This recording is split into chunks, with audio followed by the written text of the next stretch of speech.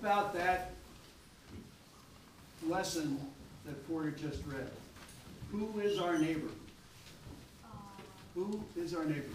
And we'll get into some answering some questions in a second.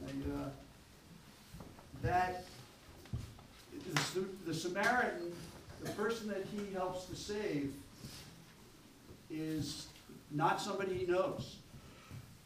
He's also from a different group from him.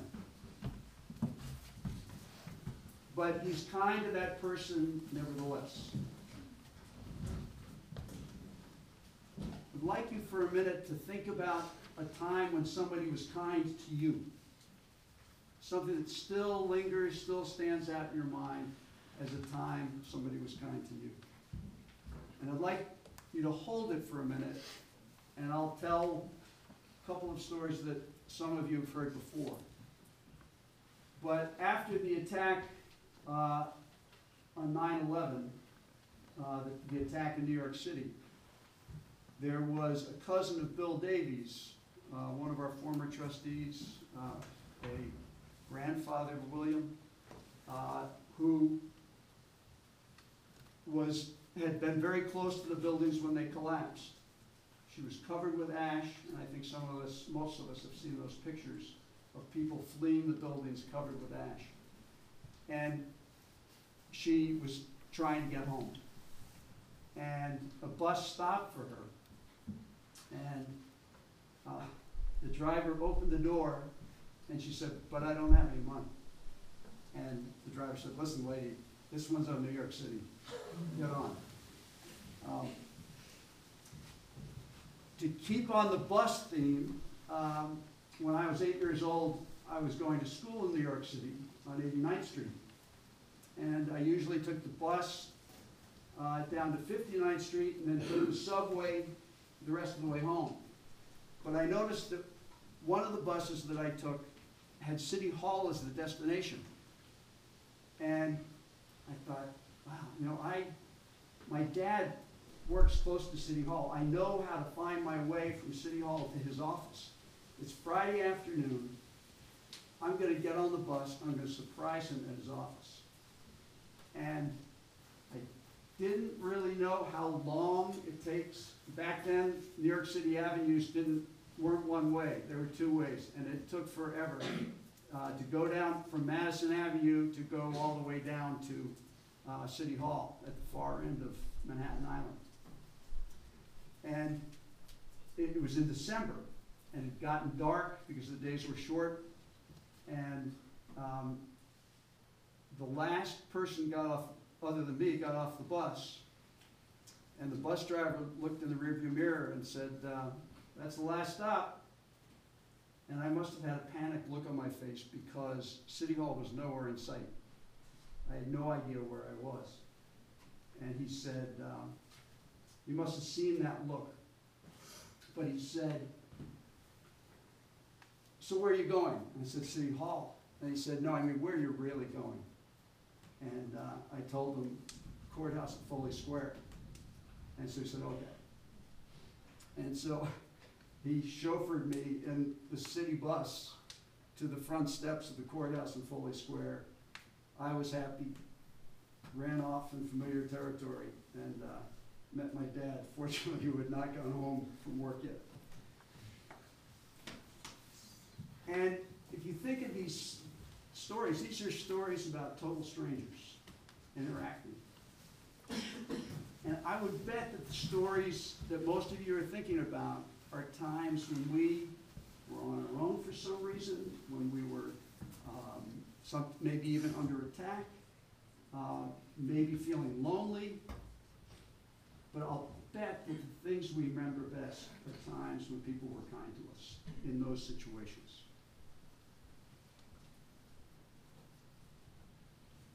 Rich gave me a quotation from Confucius a number of years ago. It said, all right, Rich, I always have to ask for pronunciation, but the man of Yen, man of Ren. Okay, that man. The man of this part, Confucius didn't say this part. The man of Pasquani is one who, desiring to sustain himself, sustains others.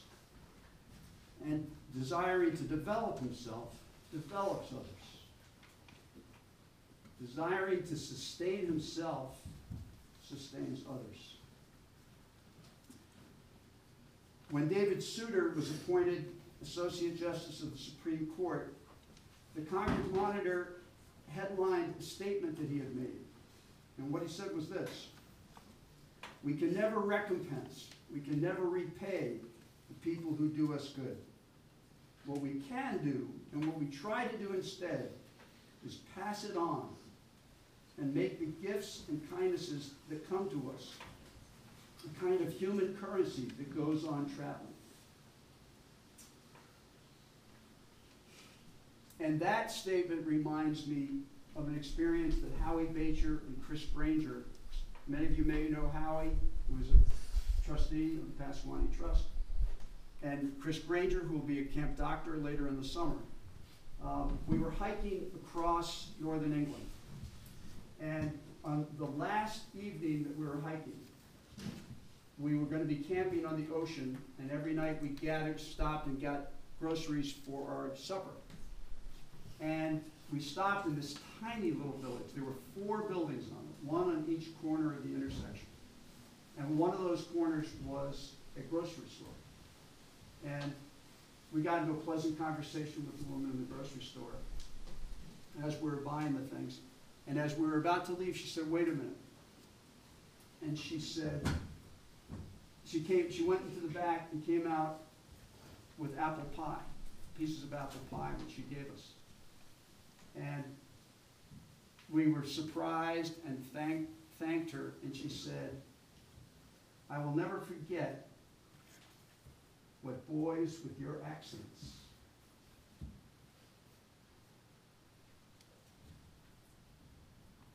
did for us after World War II, during World War II, sorry.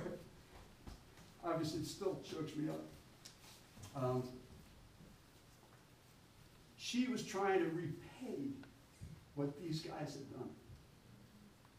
Guys who were not being invaded yet during World War II. She wanted, in some way, to express her appreciation.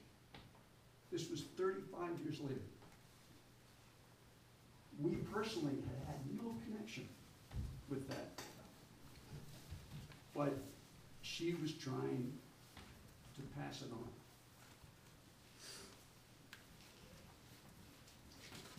So, if kindness is such a powerful force, why are people mean to each other? Why are people cruel to each other? Max? To make themselves feel better. How in the world can being mean to somebody make somebody feel better? Pushing people down sometimes makes you feel better about yourself. Yeah, by pushing people down, they think they'll feel better about themselves. They try to build themselves up. That is the primary reason. The meanness is an act of insecurity.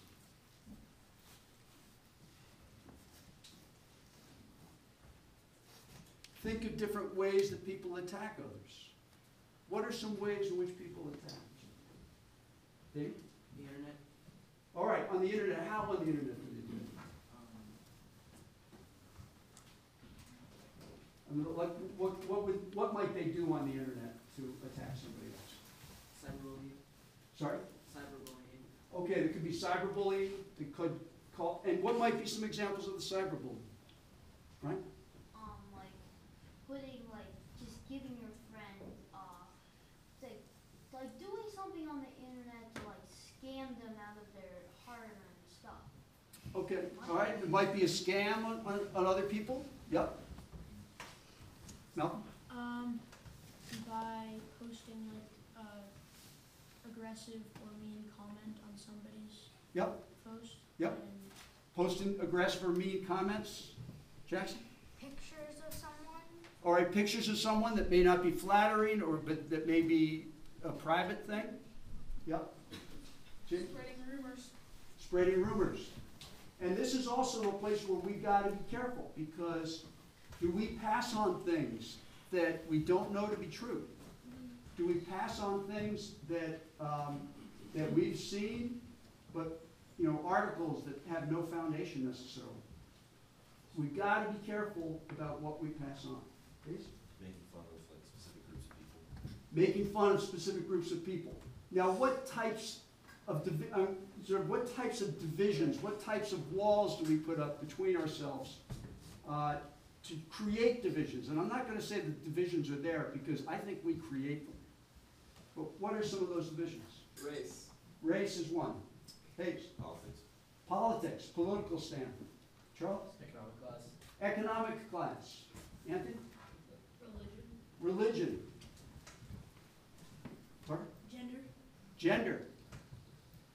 Weight or height? Weight and height. Elliot? Sexuality.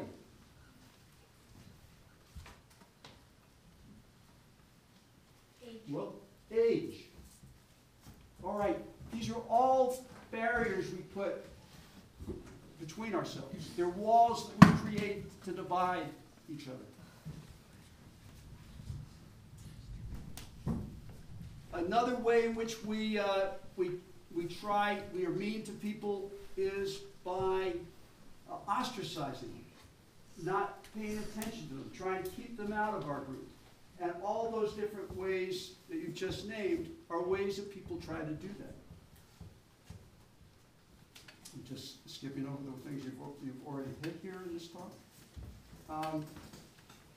You think about the harm that's caused to a community by that kind of meanness, by that kind of cruelty. In the psalm and in the hymn, we talk about the bird finding a nest. And you think about a bird, I like the image of a bird when it's feeding, and how it sort of pecks at the ground and then looks around and goes back to looking for food and then looks around. It's not very efficient, because it's afraid it might be attacked, and it's got to keep its eyes up for that attack. Evidently, when those birds get into a birdhouse, someplace they feel protected, they're all purposeful on getting that place built. But it's when they're afraid of being attacked that they're not as efficient. And I'd cite Matthias's tree talk on Friday as a really good example of that. That when he was feeling vulnerable, when he was feeling that somebody might attack him for something that he was doing, he couldn't do the job. And it was only when he was able to get beyond that that he was able to do it.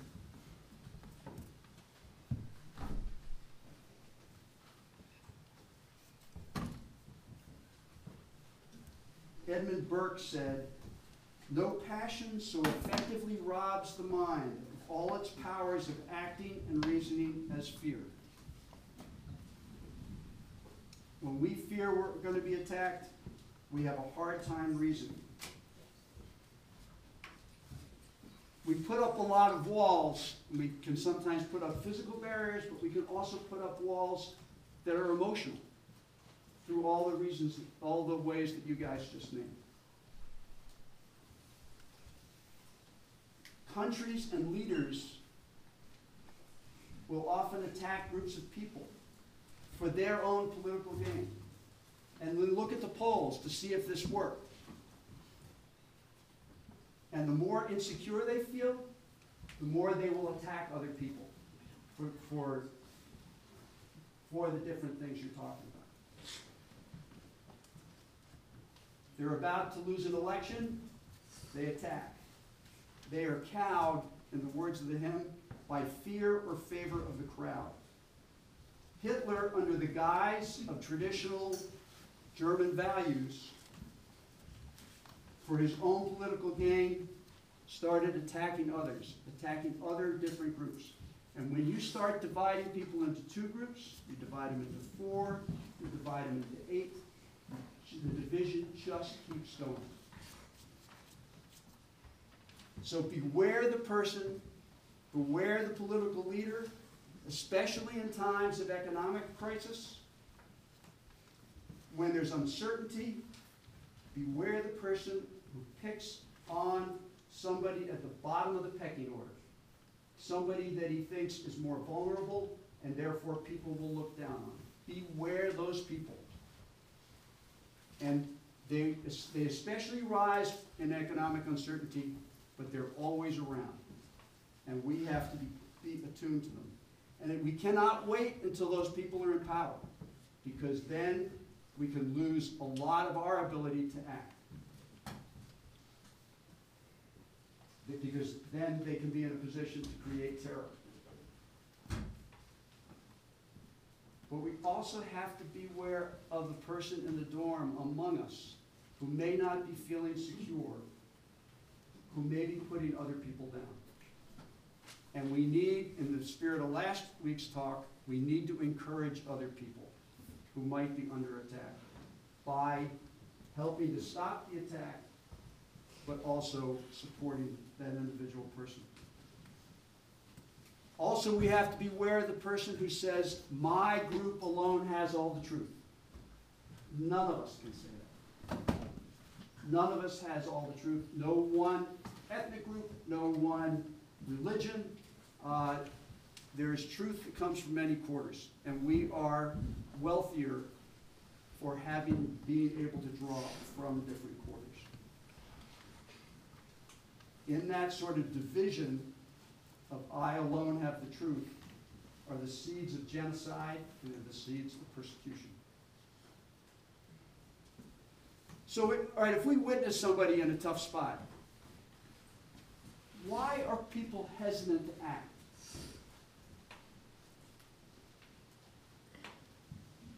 Why might people hesitate? Gordon?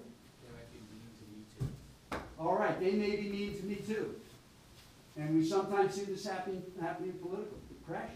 They might be called out by other people in their own group. People in their own group might call them out. Max? Bystander effect. What do you mean by the bystander effect? People don't tend to help other people unless they see other people doing it first. Unless they see what? Other people doing it first. Okay, people tend not to help other people unless they see other people doing it first. All right, I see the hand back there, Charlie. They're scared to get involved. Or just a fear of getting involved themselves. Bo?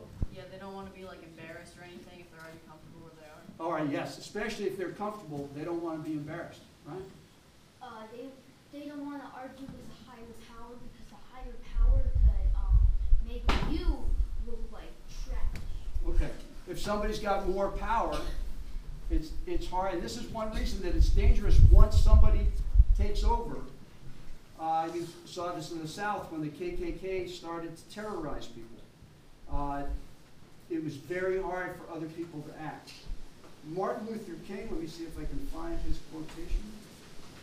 Martin Luther King, talking about the Good Samaritan, talking about this lesson that we just read, said that the first question that the priest and the Levite asked in their own minds was, if I stop to help this man, what will happen to me? If I stop to help this man, what will happen to me? So how do we respond? What habits will help us to react in the right way? How can we be Samaritans? How can we be protectors? How can we avoid the meanness? If I were the person in the ditch being picked on, how would I want to be treated? So do unto others, thinking about the golden rule. Do unto others as you would have others do unto you. So the first lesson there is not to be cruel ourselves. Return to no man evil for evil. As the Bible says, if your enemy is hungry, give him food to eat. If he is thirsty, give him water to drink. In doing this, you will be heaping burning coals on his head. Now, it's always tricky because that sounds sort of mean in itself. But the kindness, though, is going to cause his own meanness to eat away at it.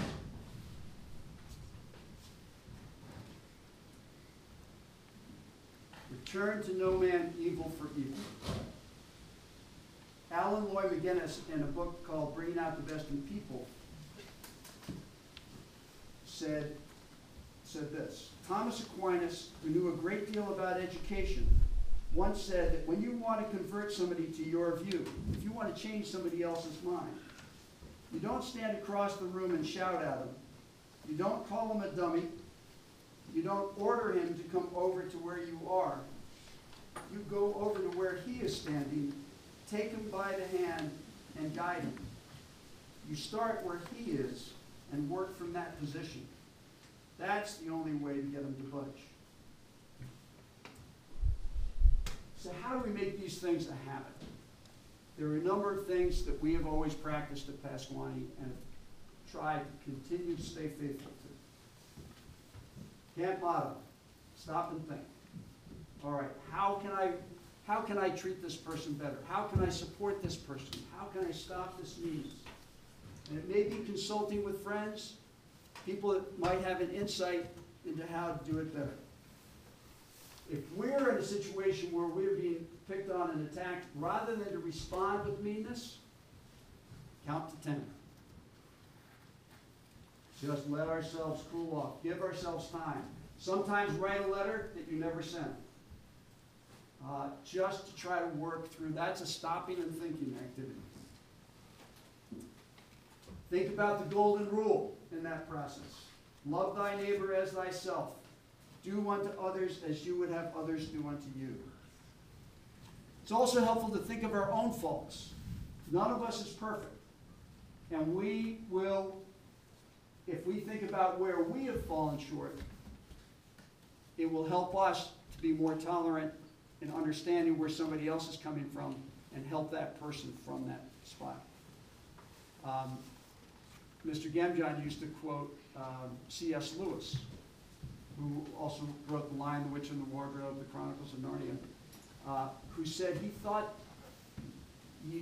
this idea of loving the sinner and hating the sin sounded like an impossible thing. How could you love somebody and hate what the person did?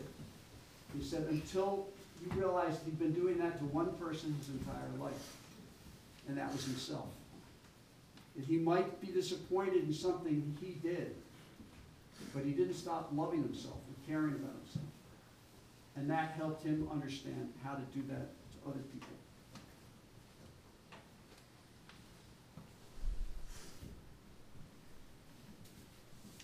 We also, when we talk in these terms of Pasquaney, think about Sir Philip Sidney. Sir Philip Sidney was dying on the battlefield, and a foot soldier was brought in, and there was only a limited amount of water. And in terms of practicing the kindness, Sir Philip Sidney said, that man's need is greater than mine. That man's need is greater than mine. Give it to him. His need is greater than mine. So becoming in that habit, sowing the thought that reaps the act, sowing the act that reaps the habit. But think if this group, if everybody in this group was committed to performing acts of kindness for each other, committed to have no meanness to each other. Think of the spirit and the feeling that would give. What are we going to be? Are we going to be the Samaritan rather than the attackers?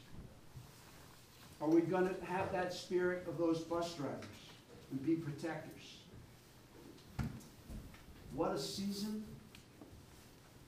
What expeditions these are going to be, where there'll be plenty of opportunities for kindness. If we're all strong and practice it. If we defend those in need of defending. If we use man's strength to comfort man's distress. If we create a community where everybody is thriving. With deeds of love and mercy, the heavenly kingdom comes. Because, as Henry James said, 3 things in human life are important. The first is to be kind. The second is to be kind.